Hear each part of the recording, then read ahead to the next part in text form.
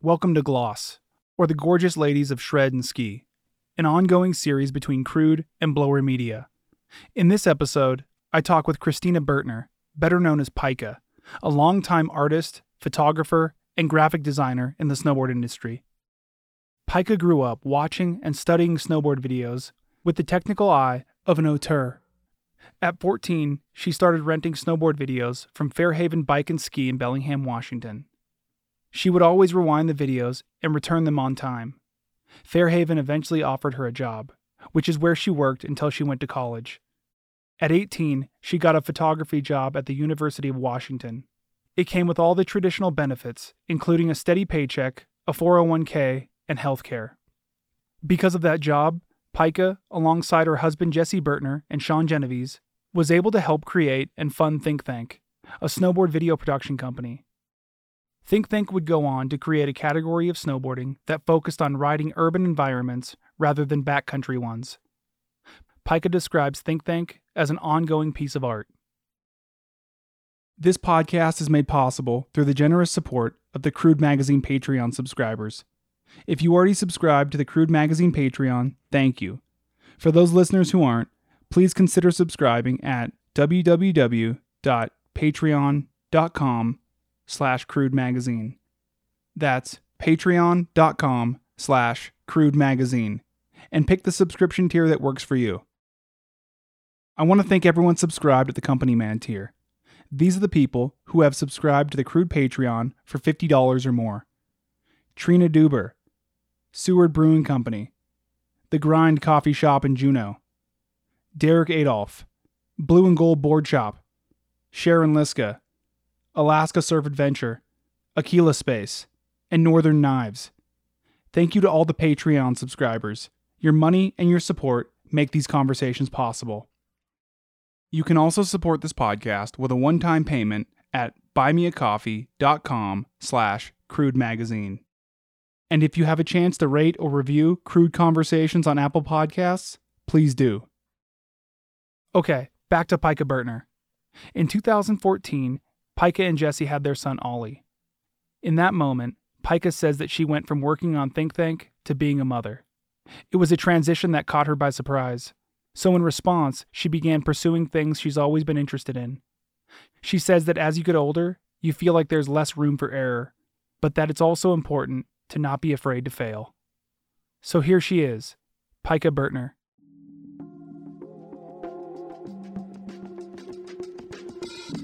This red light right here, it means we're recording. Okay, fire it up. Crude Conversations.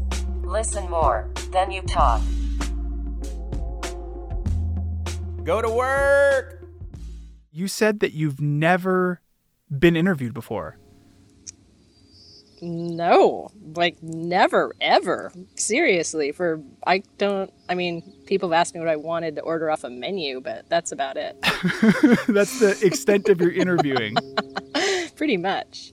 So this is exciting for me. So I'm honored, but yeah, I'm really curious what you want to know about in my little world.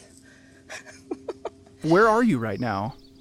Oh my God, I'm in Shelton, Washington, which is like an old kind of logging town in the middle of I think it's kind of by the Hood Canal, close to the Olympic National Forest. It's very secluded. I mean, it's like being in Anchorage in 2012 when everyone was dressing like it was still like 1995, It's like that, like Ed Hardy, like Anarchy sunglasses, like Janko jeans, chain wallets. It's like I'm back there. I'm here. I'm there. It's like I went into a time machine. You know what I'm talking about. Yeah, I know exactly what you're talking about. Have you seen any Doc Martens? Oh, so many. I think those are back in, though, like in the mainstream, at least with like moms that are trying to like recapture their youth. Has anything that you've seen, any styles that you've seen that have come back into vogue, has any of them interested you? Like, how is that back in? I'm so same. You've known me for a long time, and I wish some things were back in. Remember those old etnies with the really padded tongues? Yeah. Like, I kind of love those etnies. Like, when are those going to come back in?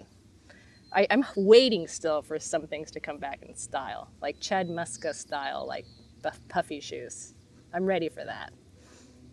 They're not going to look good at all with tight jeans, but those are like out of style already. So Osiris D3s. yeah, or globes. Oh man, globes. That's right. I feel like shoes have gotten skinnier. They have gotten skinnier. Have people's feet gotten skinnier? Is that what's happening? I think that maybe skinnier is just the style now. Like pants have gotten skinnier. Yeah. Like sweaters. I mean, in my experience, sweaters. I feel like things started getting skinnier, and that became popular when like Holden came out. Oh, right. Yeah, I remember that. That was like when Cooley shopped in like the women's section to buy jeans because he was so ahead of the time with the fashion trends. Like he wanted the skinniest jeans possible, but like double tall, but really skinny. You know, Gus and I would always shop in the women's section, or the I guess it was the girls section, like the young girls section at JCPenney because That's even better. because we wanted the tight pants with like no logos on the back pockets, and if you got like dude tight pants back then, they were really, really like designer expensive, and they always had some weird elaborate, you know, design on the back pocket. So we started going to so funny to JCPenney. Did you buy like Wranglers or something? Like what were the jeans at JCPenney? Oh, they were in the great. girls section? I still think they're great because I mean I haven't gone Wait, there. do you still wear No, them I now? don't. No, I wear Guy Levi pants now. Oh, okay. See, that's the thing. That's just gonna always be classic and in style. For sure, yeah. Okay, now that we got the important things out of the way. And actually, Carrie, my wife, worked at Wet Seal that's great. at the Fifth Avenue Mall, and I remember a few times she would give me and Gus a call and be like, "Hey, we just got a new shipment of pants in. I think you guys might like them." So we went there at least twice, me and Gus, and You Carrie. were waiting at the loading dock for him. Basically, we showed up and Carrie had the pants for us, and we just went in the dressing room and tried them on. You and Gus went in the same dressing room? No, different dressing rooms. I'm curious, what size jeans were you in girls? Oh man, honestly, I probably still have a pair just because like I'm kind of sentimental, and so we might have some at our house. I might check and text you later. Yeah, let me know. I want to like your size 8, 10. Probably pretty. Ankle I might have been long. a 12 actually because I liked them a little. I liked them a little baggy. That's awesome. Well, now I know this about you. I will never forget it. I like it. I like knowing these little tidbits. So you're out there and you're teaching. No, it's not. I am here to just paint. I got this artist residency I applied for, and it's just you get to stay in this cool cottage in the middle of the forest, and I mean it's beautiful. It looks out over the water, and it's just they provide a space for like women artists to write or draw or I don't know, paint or make music. It's really cool, actually. It's really rare. It's kind of special. So that's where I am. I'm just making art for a week in Shelton, Washington, while Jesse slaves with single parenthood by himself. Well, it sounds amazing. I feel like you're outside. I can hear the birds. I am outside. It's like 75 degrees. It's amazing. And this is the one place that had a little bit of internet. Outside. Yeah, it's outside. It's like close to the router or something. I don't know. That's awesome. Because the cottage is sort of like an offshoot from this main house that the internet comes from, the mothership of the internet. But it's really funny. These people like make custom guns. It's a really interesting juxtaposition of this custom gun making, like mom and pop place, and then right across the little country gravel driveway is like this little spiritual female oasis for creativity. Mm-hmm. But it works. So what kind of art are you making out there? I'm making 5, because it's only 5 whole days, 5 5x5-inch paintings of just whatever I want. And they're just funny painting. I like painting kind of parodies. I make these kind of tableaus with toys, and like I'm half Chinese, so one of them just going to be like a Kikkoman soy sauce thing and next to like a Heinz 57 ketchup bottle with like a person wearing like puffy tongue sneakers in the middle, like wondering where they identify. Just kidding. But I use toys. It's like, remember those dioramas that you made when you were a kid, like out of a shoebox? Yeah. I basically put those together and then light them with weird, like, construction lights and make the shadows all kind of looming. So I kind of make a diorama, and it's like a still life, and then I paint from it. So I create like a little story with toys and like weird packaged looking things. And, I like using old like Carnation condensed milk cans and Jiffy cornbread boxes. Because, they're kind of iconic Americana objects that sort of people relate to without feeling like they have to choose a side or anything. So it's kind of like this cosmopolitan of all of these different brands, ideas, and cultures. Yeah, and they just tell us like little funny stories. It's like a joke in a painting. Or sometimes they're personal. But they're all, I kind of like art to be sort of accessible and inclusive. I don't want to like turn anyone away from it and be like, oh my God, who wants to look at a giant penis in the living room all the time? I don't paint penises or anything. I mean, I don't have anything against penises, just for the record, but I don't paint them. I paint I like to paint things that make me laugh, I guess, and I think other people seem to like them. But I like this residency because I just get to do whatever I want. Because, for my job, I paint a lot of stuff for, that I have to make sure other people like it. Which I'm good at that. I kind of like that.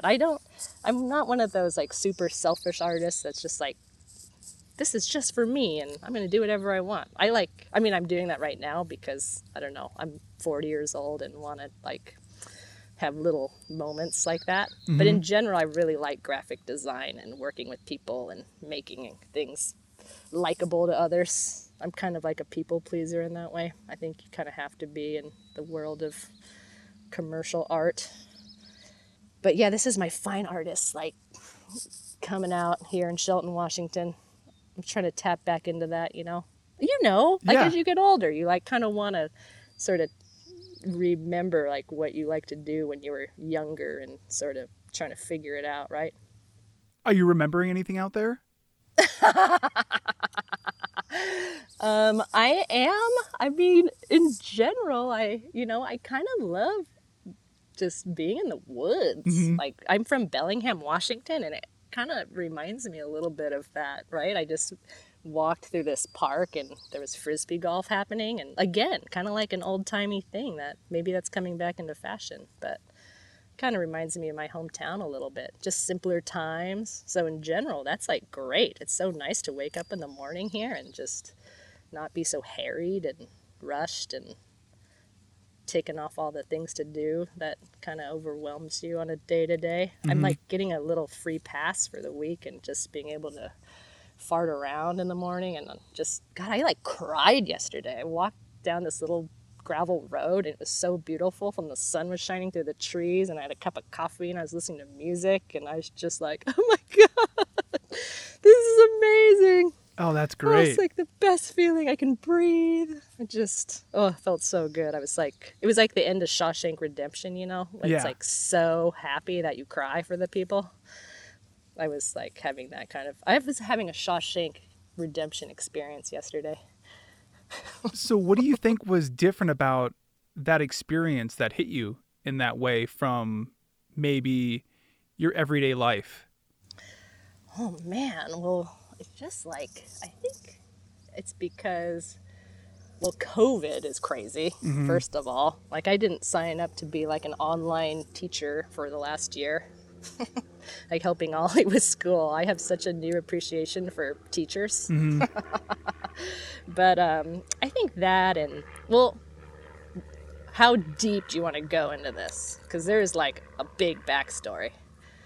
We can go as deep as we need. I mean, we have Okay. time. Well, I think the reason why this is so important to me is, as you know, I was really involved with Jesse's snowboarding career for a long time, right? Like, we met when we were 18, and then and then with doing graphics for Mervyn was so awesome, and that's been huge, but it really is like a job that I have to take seriously. And then as a part of, like, when Think Tank ended and we had, Jesse would be sad if I ever said that. It's like not ended, because it's always been like an art project, and art projects never end. But since Ollie, I should say, and our efforts have been elsewhere, I think I kind of went from like Think Tank to motherhood, and it was actually really hard. Like, once I was just like, I just gotta wait till Ollie's in kindergarten, and then I was so used to working. I always had a job at UW while Think Tank was happening, which was kind of how Think Tank was able to happen for a long time, because it had health insurance and everything. But I wanted to work again. I was kind of depressed about it, honestly. I was like, I don't want Ollie to grow up and just be like, oh, my mom just kind of like cooked and cleaned and did the laundry and drove me around to like soccer practice, because I'd grown up and got an art degree and like loved to paint, and I like music. And so I was like, I'm gonna get out there. And I did manage to wait till Ollie was in kindergarten, but I was like so happy to have some time to myself. I mean, it was pretty funny. I was actually like walking around after I dropped him off, and would walk past one of those, like, like a bar that's maybe open, and you're like, who the hell goes to a bar at 10 in the morning? But I was like, oh my God, I could go to a bar at 10 in the morning. I don't have to make SpaghettiOs right now. And so I actually walked into one of the old places I used to go into when I was like 21, right? It's called the Sloop, and the same bartenders all worked there from when I was like a kid. And one of my big dreams when I was a kid was I wanted to get really good at playing pool and like have a motorcycle and be like Minnesota Fats and like a pool shark. So I was like, I'm going to take this time to like get good at pool. My lifelong dream of being like a pool shark. And so I started going to Sloop like right after I took Ollie to school. So I just was like, oh my God. So this is just a year ago. And I'd like to say I got pretty good at pool, but what ended up happening was the bartender asked if I wanted to work there. And I've never been a bartender in my entire life. And, but I work at the fair every summer in Alaska. And so he was like, have you ever worked, can you deal with drunk people? And I was like, I'm a carny at the Alaska State Fair. I can deal with drunk people and crazy people, and like, every kind of person goes to that fair. But so I started to like have a Sunday night shift, and it's kind of like how Stella got her groove back. This is like how I kind of started to redefine myself, as I became like a bartender when I was 40 years old at a dive bar in Seattle. But it was so great. Yeah, it sounds great. I loved it. I mean, like, you have your job and you're like really good at it, but don't you ever want to do something totally weird? I think so, yeah. I think that as I get older and I can feel myself needing new projects or projects that require like different skills, that requires me to learn different skills. Well, that's great. That's like how you keep an old job interesting. But I mean, does the expectation of getting better and better sometimes stress you out? And you're like, I just want to start something new where there's like no expectations and I can just learn something completely random. Actually, yeah, to that point, I recently picked up a book on quantum physics, and it is so crazy and confusing, and Whoa. It's, Is this like up quarks and down quarks and dark matter and things? I mean, like I said, it's all very confusing, and I did like kind of a number of different Google searches to find like the one that was a good entry level for me, because I am just, when it comes to that stuff, I know nothing. So I need like... I don't think anyone knows anything about it without Googling it. So in that way, yeah, I think I know what you're talking about. I think that this whole quantum physics thing, once you get down to like the molecular level, like atoms and things like that and quarks. I like how you're going into quantum physics and I wanted to like learn how to pull a pint. You know what though is I without love a bars. foamy head. I love bars and I love cafes. So maybe after I'm done with quantum physics, I'll go in that one direction. Yeah, moonlight as a bartender for a few months. It's great. I wonder if that draw for you is having done so much in the snowboard industry and gotten to that level, that pinnacle level, and then now maybe you want to start at the beginning in something. Maybe. I always kind of joke I'm kind of Benjamin Button-y. Like, I do things in reverse, like Jesse and I met when we were like 18. We've been married for a really long time. It's like I had, like I'm kind of an old soul with that. Mm-hmm. And then, when I was right out of high school, I basically got a job at the University of Washington as a photography assistant. Mm-hmm. And and I had that job for 13 years at UW. Mm-hmm. From the time I was 18 to 30, or maybe 19, I think 18. No, maybe 19 to 32. And, it's this job with like a pension and so funny. So I feel like I've had that job and I don't want to have another job like that. Mm-hmm. I don't think I want to work for the man. I mean, that is like working for the man, like a state job, and you have like 1 million supervisors and tons of bureaucracy.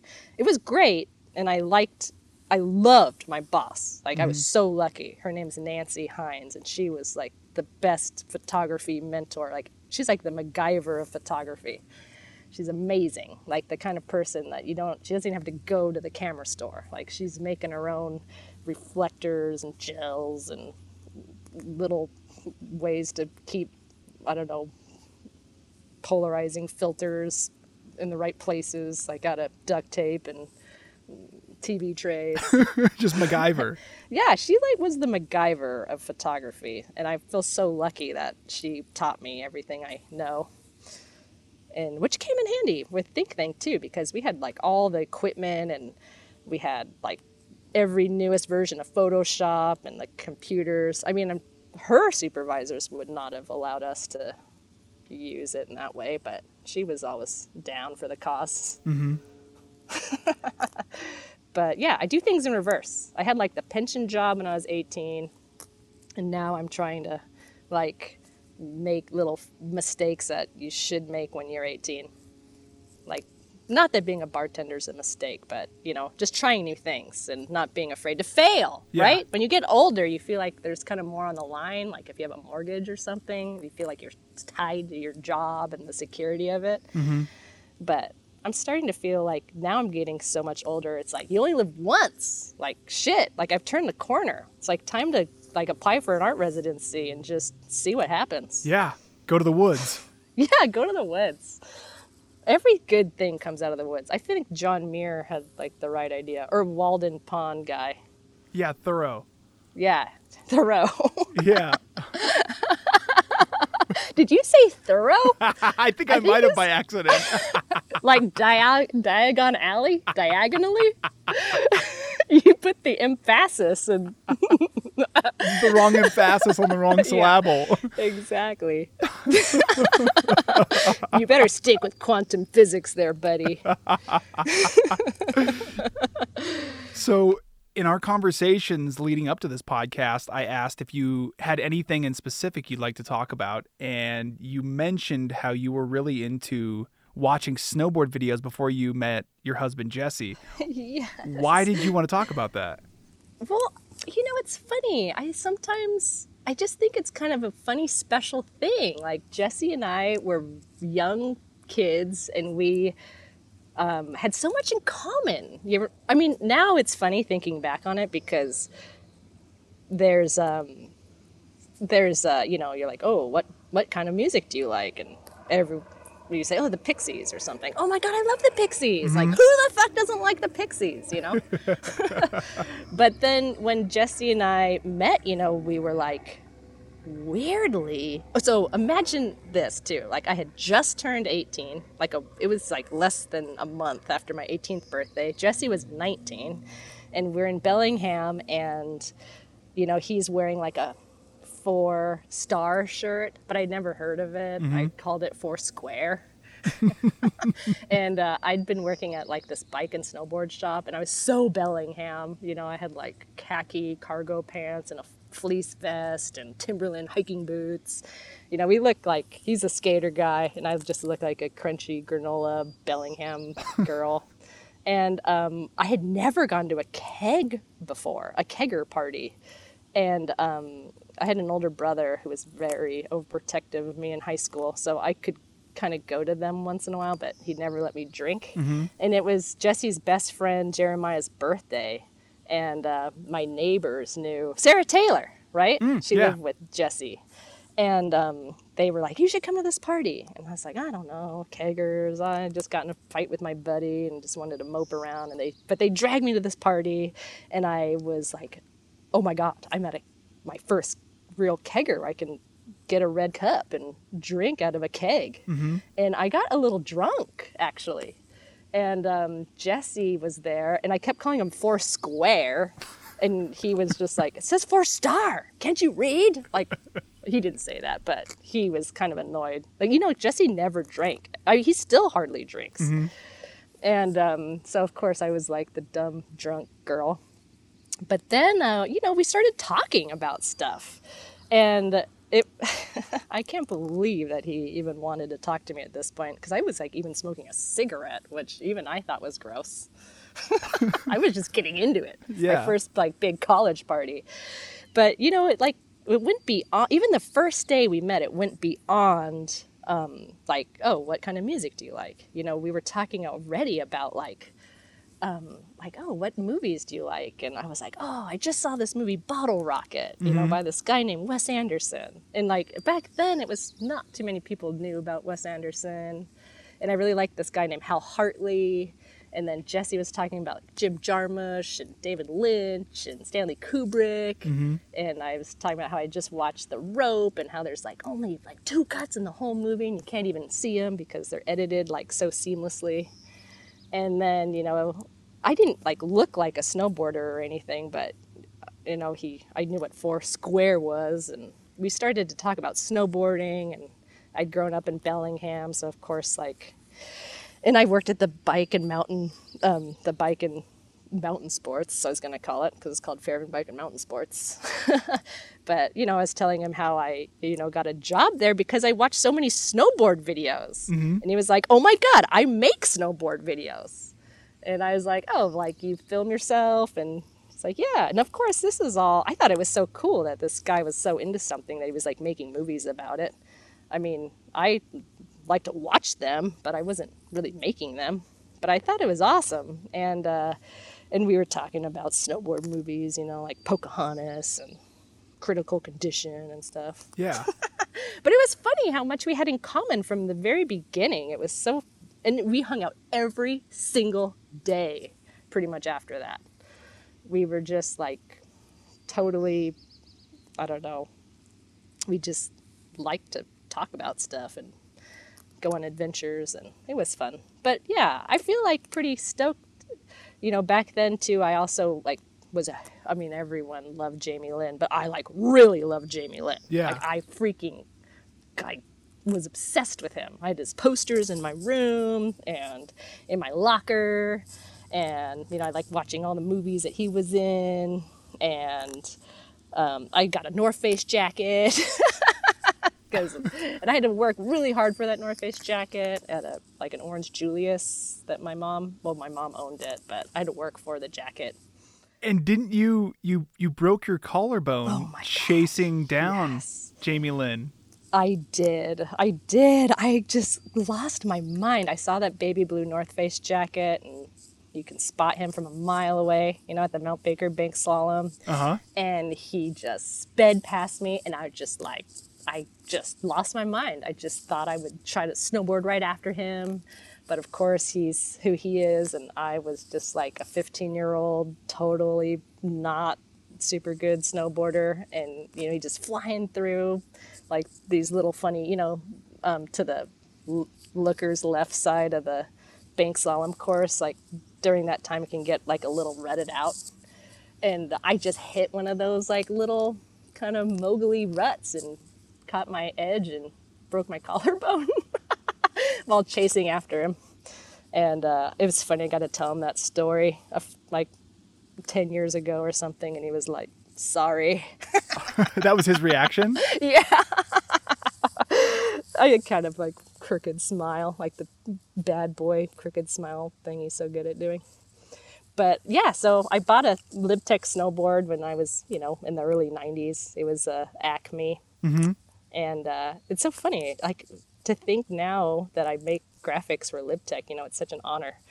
So just how it all worked out. Like I love snowboard movies, and I made them for many years, and I loved Jamie Lynn and Libtech when I was like, oh God, maybe 14 or 13 years old, and now I make graphics for them. And it's funny how things work out when you just keep doing what you like to do. And you've been working at Libtech as an artist for over 10 years now, right? I have, and I'm actually I don't get like a paycheck from Mervyn. I'm like a contractor. Okay. I do freelance stuff, but I'm like, but I've done it for them for I think maybe since 2007 or 8 actually. So more than 10 years now. How has that job stayed the same or changed over the years? Oh my God.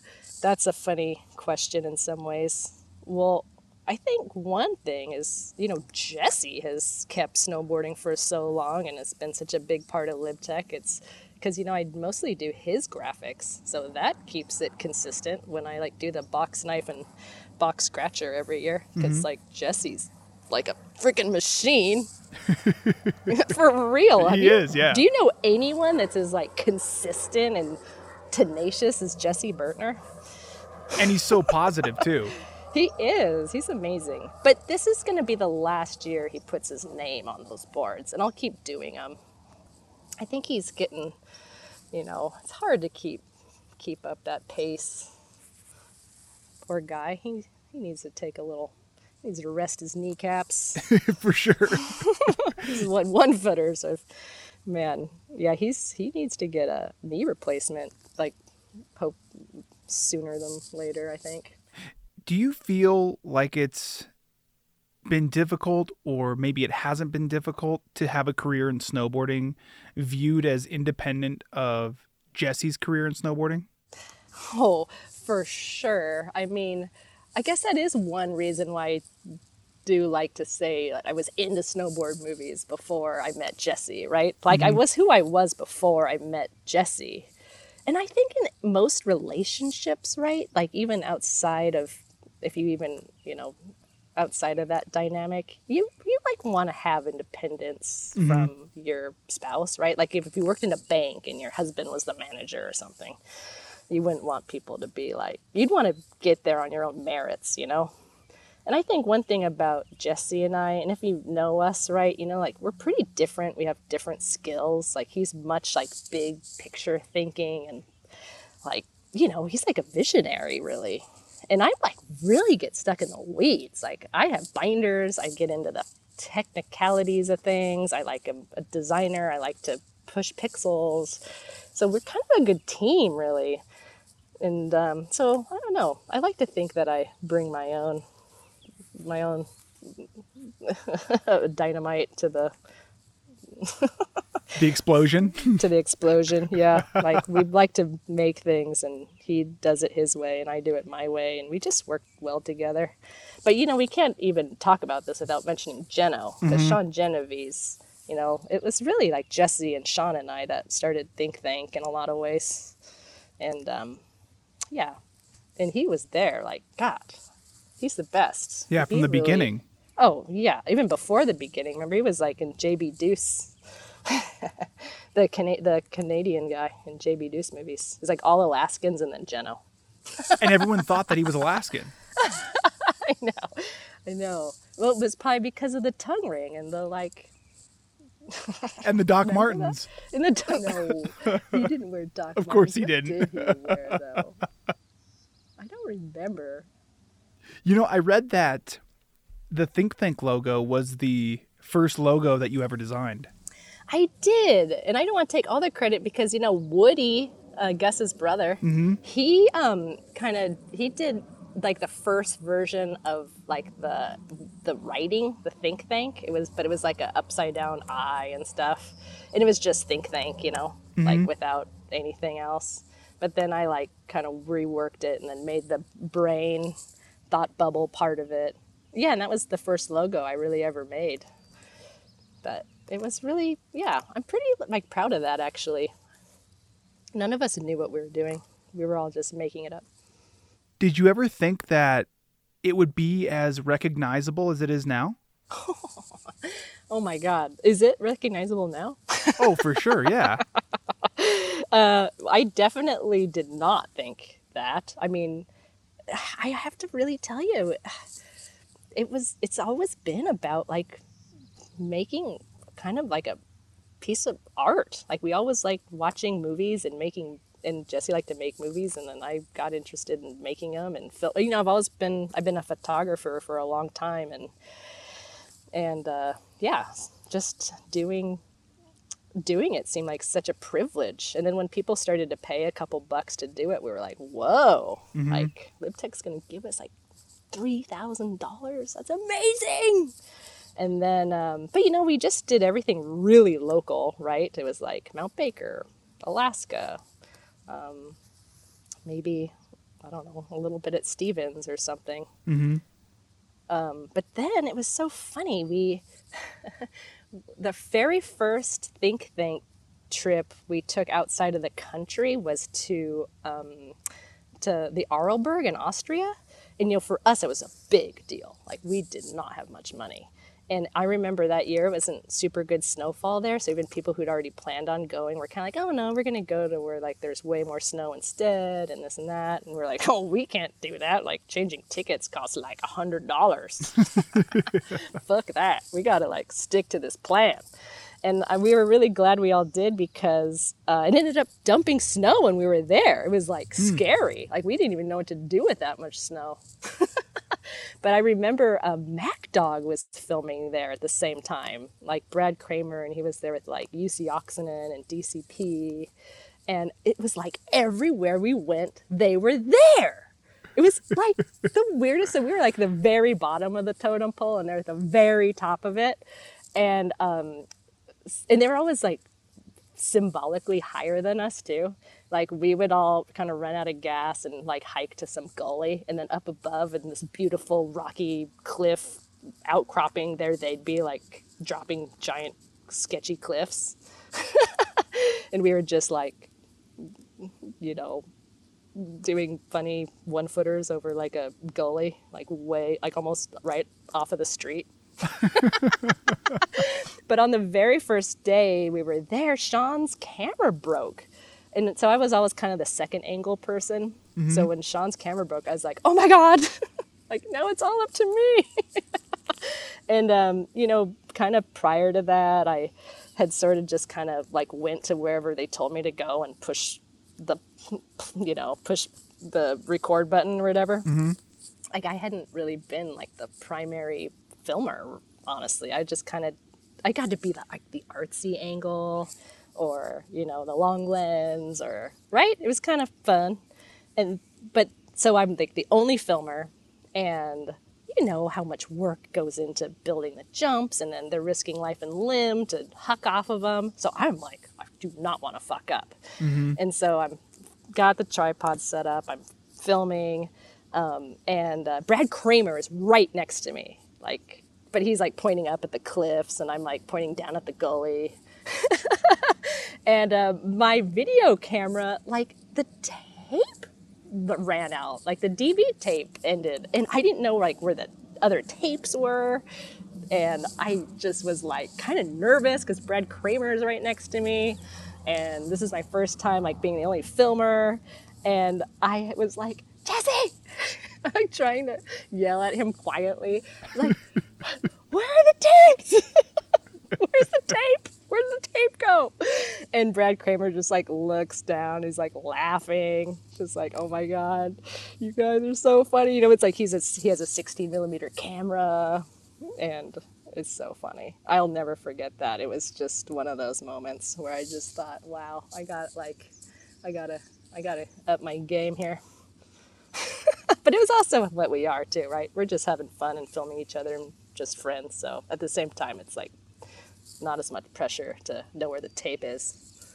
Was there any point where, you know, you're 2 years ahead of that, 10 years looking back, and you reflect on that moment and think like, oh man, we've come so far?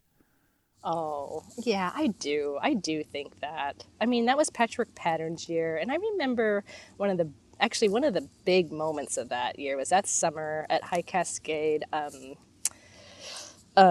Travis Parker came over, and, you know, he was always, I don't know, God, he's like such a cool guy, and he like told us like he really loved Patchwork Patterns, and he gave me this funny rollerblade keychain, and I thought that was like maybe one of the coolest moments, you know, like kind of seemed validating by like, because it was like by Travis Parker. Yeah. I mean, it doesn't get much better than that.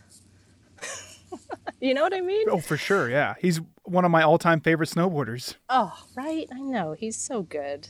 And then I really have to say, you know, Think Tank for the longest time, I almost felt like the bigger mainstream kind of publications almost like wanted to refuse that we existed. Really? Kind of, yeah. But, you know, we're just kind of talked down about it like it was like just an movie or something. So that was always kind of stung a little bit. But I think for the most part, it was just, we always tried to stick to just what we wanted to do. So if other people wanted to say whatever they thought it was, they can do that. So looking back now, do you think that people have kind of eaten their words? Well, I think that, you know, maybe the people who at the time thought that will always think that because they were kind of always at the higher level than us in whatever way, you know, maybe they made more money or were in the more established film companies. But I think a lot of the people who are coming up, like the newer generations, I think they appreciated what we were doing. Mm-hmm. And, you know, now those are the people who are running shit. Exactly, so yeah. I think that's pretty cool. So I think in that way, it's meant something like in a, I don't know, to address that question, that I think that thought changed. And I also think that luckily kind of during that time, you know, we didn't have a lot of money and we weren't able to buy helicopter time or snowcats. And Jesse always called it like recessionary snowboarding, recession-proof snowboarding. Mm-hmm. Like, I think that resonated with a lot of people that maybe hadn't experienced that before, like thought that they could do it. Mm-hmm. You know, Jesse was always like, if you have a shovel and a patch of snow and something to jib on, like, of course, the cone became like Think Tank's sort of symbolic thing to jib on, but it could be anything, obviously, like a picnic table or a park bench or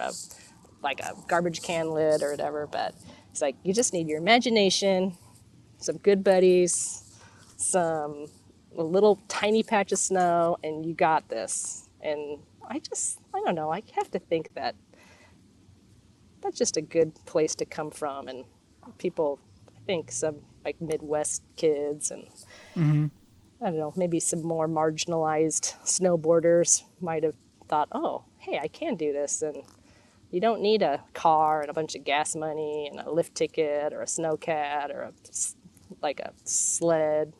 See, I called it a sled. Not a snow machine. Or a snow machine. Well, I almost called it a snowmobile, and then you never would talk to me ever again.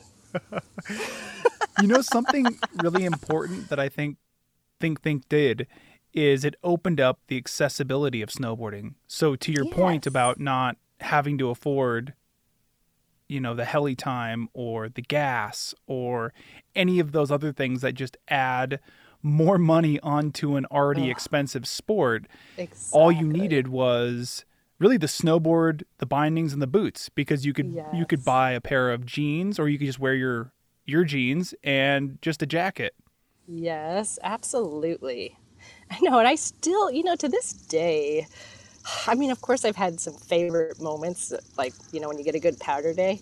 But man, like, how much fun. I mean, there's a reason why people like to tailgate, It's just fun. Like, it's so fun just to have, like, a parking lot session or, just side country or, it's just, I don't know, it's kind of conducive to getting shit done, but also, like, I don't know, to just being able to, it's not, God, so serious maybe. Mm-hmm. People can kind of, it's like the difference between going to like a fancy Thai dress up dinner and just going to like, I don't know, like a fish fry. Mm-hmm. We're like the fish fry people. Just fun, good times. God, really, I would never trade those years for anything. God, seriously, so fun. Whereas, if it was really stressful and you're like, oh, that wasn't, that we can't use that because, I don't know, there's like too many shovels in the background. Mm-hmm. Clear the set, dudes. I don't know. We were never like that. I mean, we kind of were, but not really. It was just a part of the story, Like, it was pretty darn genuine. Like, we weren't really curating anything. It was just happening, and it was so fun. Seriously, I can't tell you enough how much fun we all had. I think even, sometimes people left Think Think and they went to different videos and, they're always like telling us that I just miss those times. It was so fun with Think Think, Mm-hmm. But yeah, I don't know. But of course, they had to do new things. Right? We already just talked about that. It's like being a bartender at the Sloop. Yeah. Or quantum physics. You got to keep moving. Keep doing new things and keeping it interesting. So there is that balance, right? Well, I also think that there is authenticity in imperfection. Oh, absolutely. In fact, that you just hit the nail on the head. Think Think style came so much out of our own, like, inabilities to do other things. Like, none of us were super good at, I don't know, technical things with, I don't know, like, After Effects or anything, so it's all kind of analog. Mm-hmm. It came out of our limitations, what do they say? Necessity is the mother of invention, Yeah. Like, yeah, we definitely just had to work within our own imaginations, because we kind of lacked a lot in, fancy editing software and, I don't know, big budgets and whatnot. It was like very lo-fi. Mm-hmm. So I guess it's hard to fake. And maybe it's charming for it. It's like you just don't, when you don't take yourself so seriously, it's like more welcoming. Well, I think so, yeah. And like I said earlier about the accessibility, I think that, having been raised in Alaska, looking at something like heli time and being like, I can't afford that.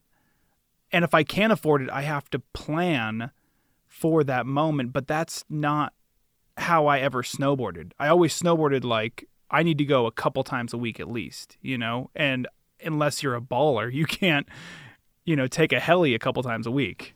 Oh, right. I know. Can you imagine?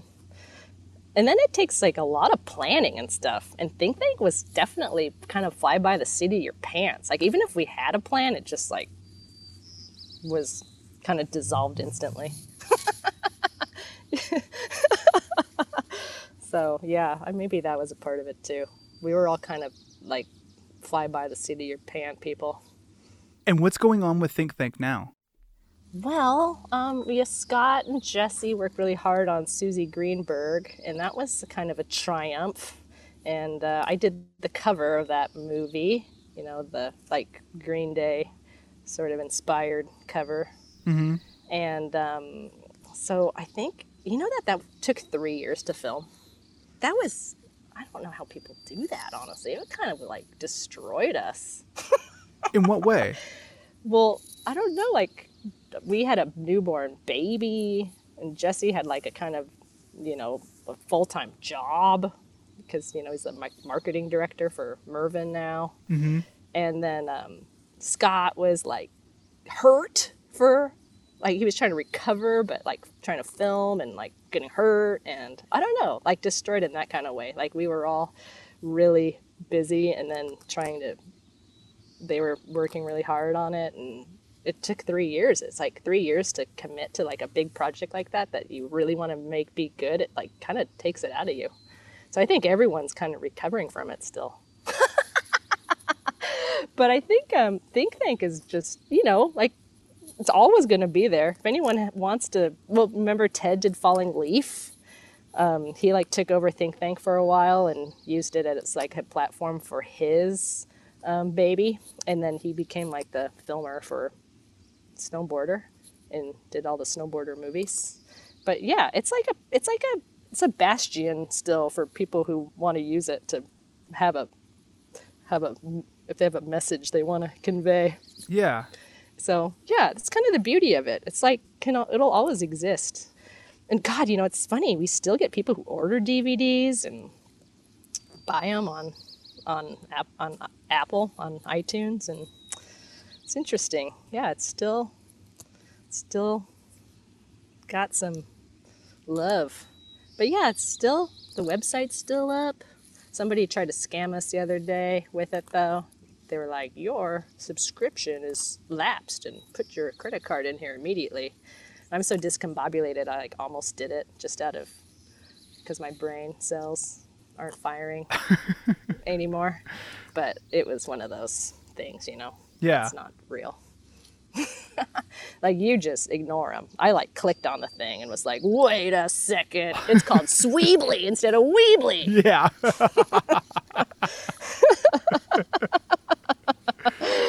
So, yeah, but it's still, Think Tank. I know, sorry, I wish I had more interesting news about Think Tank. But it's like, it's in hibernation mode. Has that transition been hard to let go of or even relinquish some control over the direction of something you've put so much time and energy into? No. In fact, I think that's the beauty of Think Tank. Sean Lucy took it over basically completely for like the last 3 movies. And it was like so welcome. That's like what you have to do with something as kind of organic and vibrant and alive as snowboarding, where you want new, fun, crazy stuff happening, You can't just be like the old 40-somebody-year-old person, like trying to be like a kid. We're not, Cody. We're not kids anymore. I believe you. Well, you might be. How old are you? 33. Oh, you are a kid. Oh, my God. You're going to be perpetually, like, youthful. I think of you still as, like, a 9-year-old. Really? No. Well, more and more, I see you as, like, a man and not, like, a boy shopping for girls' jeans at JCPenney. See, I used it already. Well, I wish that I had my head of hair still. That would be beautiful from 9 years old. Did you lose your hair? It's going. It's on its way out. Oh. Well, women, like, we just scoff. Like, men are just worried about losing their hair. Boy, if you only knew what women have to go through. God, just like so many body changes. It's like scary. I feel like I want to say something to that, but I just don't know what it is. Like I should have a response at the ready. Well, one thing that was remarkable to me as like a woman who likes to snowboard. And there are a lot of women's, or more, I don't want to say a lot, but there are more and more company that make great women's clothes. But guess what? I had a hell of a time finding like maternity snow pants. So for all the women who are trying to fight for equal pay and rights and stuff, let's just say we also need to fight for letting women still be able to snowboard when they're like safely able to while pregnant. Maybe that's why. Maybe they don't want to encourage pregnant snowboarding. I never thought of it that way, but Air Blaster hooked me up with some like high-waisted elastic pants, and they were great. They were dude pants, but they were awesome. They were like, I'm pretty sure they were designed after maternity pants. So thanks, Max Tokunaga, for letting me keep snowboarding while pregnant. How many women would you say are involved in the snowboard industry on the creative or production level? Oh, well, guess what? Big, huge, ginormous shout out for the LibTech art director, who's been my like handler over these many, many years. Her name is Annette Valhelmen. Sorry, Annette. And she has been the art director for like 20 years. Did you know that? That the art director for LibTech is like a total badass lady? I didn't know. She surfs and she rips and she's great and she's awesome and she's very talented. And she's just quietly does the art direction for like the freaking sickest art snowboard brand in the planet. So, and of course, Barrett Christie. Dude, I work with like the best ladies. I'm not kidding. Like seriously, Barrett Christie is, I mean, yeah, I don't even have to say. She's like total legend, badass, awesome, amazing, capable, also very humble, modest person. It's like, yeah, so I work with some very powerful, yet like, I don't know, humble. Like they're just good at their jobs. Like they just work hard and are just awesome humans. They happen to be women. But yeah, and my God, I've been lucky because my boss at UW, like I said, Nancy is great. I do photography for this clothing company called Ebbets. Have you heard of them? Ebbets. I haven't, no. Flannels. And one of the founders is a woman named Lisa Cooper, and she's amazing. And she's like I don't really have bosses because I'm a contractor, so I can't really say my bosses, but they're like I call them my handlers. Like I'm some kind of like a agent in the field. Yeah. I'm like Jack Ryan or La Femme Nikita. That's better. There we go. I'm not a dude. Although, you know how it is. When I was a kid, like snowboarding was so new. It wasn't like even like a job really for many people yet. So it was just like, you know, there wasn't like a big thing about gender. Well, but I was definitely one of the few girls up on the mountain at the time. And of course you just wore smaller boy clothes. But you know, when you're a kid, you don't really think about that kind of thing. In fact, you honestly like kind of like to just dress like, remember there was like one outfit, like everyone wore it. It was like 3 layers of sweatpants and Sorel boots and your boards like duct tape on with like elfkin bindings, and you had maybe, you know, that kind of waffly sort of a thermal shirt with some kind of giant like flannel shirt over it. Yeah. Come on, you remember this? I remember my brothers, my older brothers, and my dad wearing that stuff. But I never wore. I think my first jacket was a West Beach jacket, or even before that. Fancy. My brother Derek was sponsored by Swag, so I would wear like his old hand-me-downs. Oh, that's awesome. I know you had 2 older brothers, so you got hand-me-downs. Like they were cool brothers, or are cool brothers. Present tense. So. That's not bad. No, it wasn't bad at all. No, it was cool. But I do say, you know, I can only speak for myself. You know, I'm not like maybe that's a bad thing that I'm not like a big, like on a soapbox or anything. But, you know, with the talk about equal pay and stuff, I have one sort of very strong belief in something. Mm-hmm. I think man or woman or non-binary or whoever, man, you are just putting a lot on the line being a snowboarder, like professionally. Mm-hmm. And if you go down by just like what you're sacrificing to snowboard, I think women should get paid more. You know, because like everyone's, you know, maybe not going to college to do it and they're risking life and limb. But man, women are like not having kids to do it. Mm-hmm. I mean, that's a real big one. You know, in a best case scenario, what happens to women in snowboarding when they are supported in the same way as their male counterparts?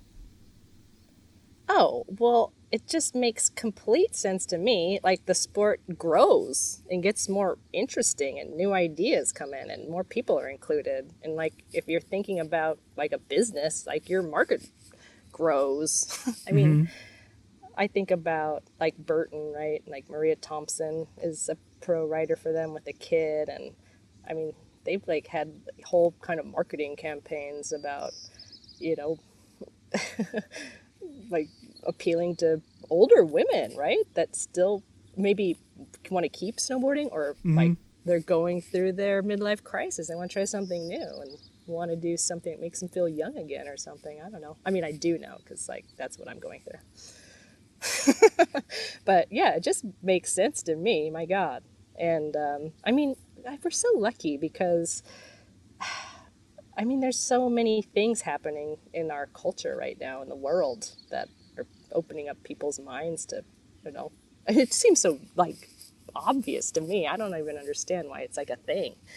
Like you have talented people that are passionate about something and they have a message they want to convey and are going to be a spokesperson for your brand. Like, why wouldn't you want to pay them for doing a good job? Like if it's a man or a woman or but yeah, anyways. I don't understand, like, why it's so hard. But I think, honestly, there's, you know, and I feel like men are, especially like white men, are very threatened, right? Like, there's kind of an old boys club that runs a lot of the upper positions. And my God, like, the ceiling is crashing down on a lot of dudes that have just always been in that place of the top for so long, you know? So it's really going to take, like, those men to be like, you know, people call them allies, you know, but like ambassadors for that change to happen. Like it has to happen from that direction and then share the space with women in top level jobs, like making the decisions. Like that's really the only way. In fact, Barrett Christie talked about it quite a bit on in Jerome Tannen's like live kind of Q&A. She wasn't like in the book even. I don't even know why, because she's like probably one of the most like seriously influential women in snowboarding, but she was just like in the audience and they were like, Barrett, maybe you should be like on the answering some of these questions, and she was, and she talked about it too. And yeah, just women need to kind of just be, I don't know, more accepted into the roles of decision making from the top, you know. It's like, just that kind of makes sense to me. But like I said, I'm just going to talk about my own brain, and I'm not sitting reading like market reports or like, but it all comes back to like, well, women are just like this tiny slice of the pie, you know, so all the marketing money has to go to the dudes. But that's like perpetuating this problem, right? So it's kind of like the chicken or the egg, right? Because they're like, well, we can't put money into girls because they don't like, their market share is so much smaller than the men. But at the same time, it's like, you got to market stuff to grow it. So, but, you know, chicken or the egg. But either way, it seems smart just to have some more voices. Or maybe not. Too many cooks in the kitchen? I don't know. Or just one, then. The token female. Just kidding. I'm going to get in trouble for that. But either way, there should be one. Or two. Or many. Or half and half. Or more. I feel like exclusivity is never the answer. Right. There you go. I know. Can you put that in my voice? You said you can edit these.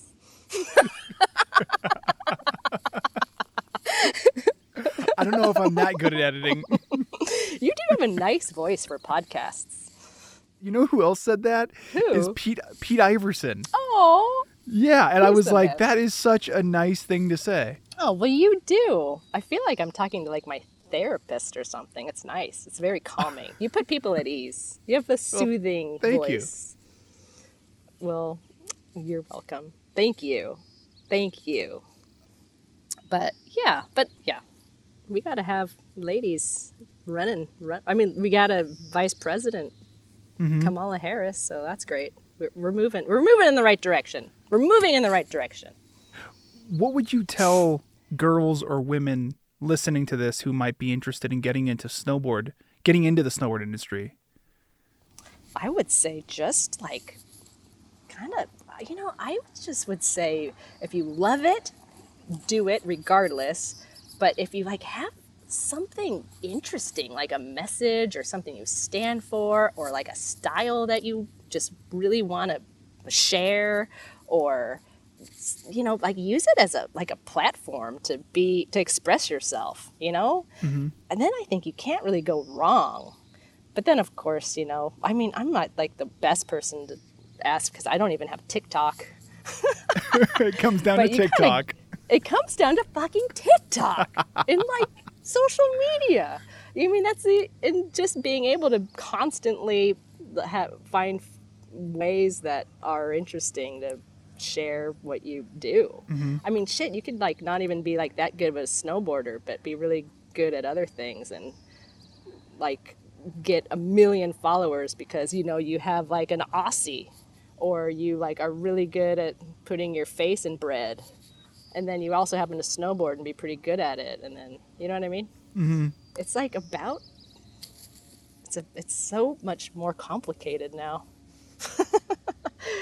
Before, but it's more complicated, but it's more accessible. Like again, it's just like even more so than ever before. Like you have free ways to interact with the whole entire planet, and at all hours of the day. It's like overwhelming. I'm like about to cancel like even my Facebook. It's just too much. Move to the woods. Yeah, exactly. I know Jesse doesn't want to move to the woods, so He likes the city. yeah, he likes a city. He's a city guy now. Maybe it's because he grew up in Alaska. Well, Pika, that does it for my questions. Do you have anything else you'd like to add? Jesse was always kind of in charge of like who rode for the videos, the Think Tank movies. And it was very organic. Like he really wanted the people who just like I was saying, had a message, that were interesting, that were trying to push the envelope in some way. And Jess Kimura and Desiree Mellinson, holy shit. Like, I can't think of like two more incredible women who are just such pioneers and completely just fearless. I mean, but also they do have fears, but just could overcome their fears, right? And then just go for broke. And, I never even thought of them as like, oh, women in the videos, right? Like they were just a part of the crew in every way. Like we never talked about it like, oh, it's cool that you're a woman filmer or anything. Like we were just all a part of the same crew. It was great. I mean, how special is that? It was pretty much the best ever. And I mean, even all through Think Tank movies, there were a lot of women that put their part of their energy into it, right? Like Bina and Stacy, and I guess that's it. But Desiree, man, she really like was a part of a lot of Think Tank movies, and she like huge props to her. And yeah, of course Jess, and she's been through so much, and she keeps on. They both are. They should be the ones in charge. It was so funny because in that interview with Jerome Tannen, Desiree was like, "You want me to be in charge?" Because she can get so wild. But yeah, she'd be perfect. Because she's so talented. She's like an amazing artist, and she knows what she's doing. But yeah, seriously, I love that over the years, like my life has been touched in ways that are kind of undefinable but special by women. I feel lucky about that. And men. And my God, men have supported, mentoring me. God, I'm pretty darn lucky. Like, not everyone. Actually, Jesse basically just needed a filmer. I was like his personal filmer. But it was great. It was a good team. He needed a filmer, and I wanted to get better at filming after my Brad Kramer debacle. So it was awesome. So we really, it was great. It was fun. God, I can't tell you how, very grateful.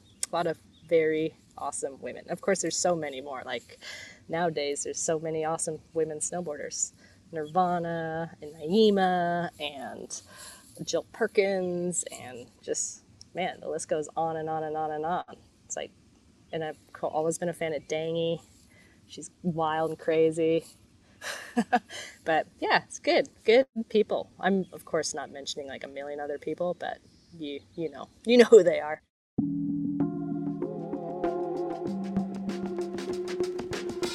You can support local grassroots journalism at www.patreon.com/Crude Magazine. You can also support this podcast with a one-time payment at buymeacoffee.com/Crude Magazine. Crude Conversations is written, hosted, and produced by me, Cody Liska, for Crude Magazine. Music was produced by Alcoda Beats.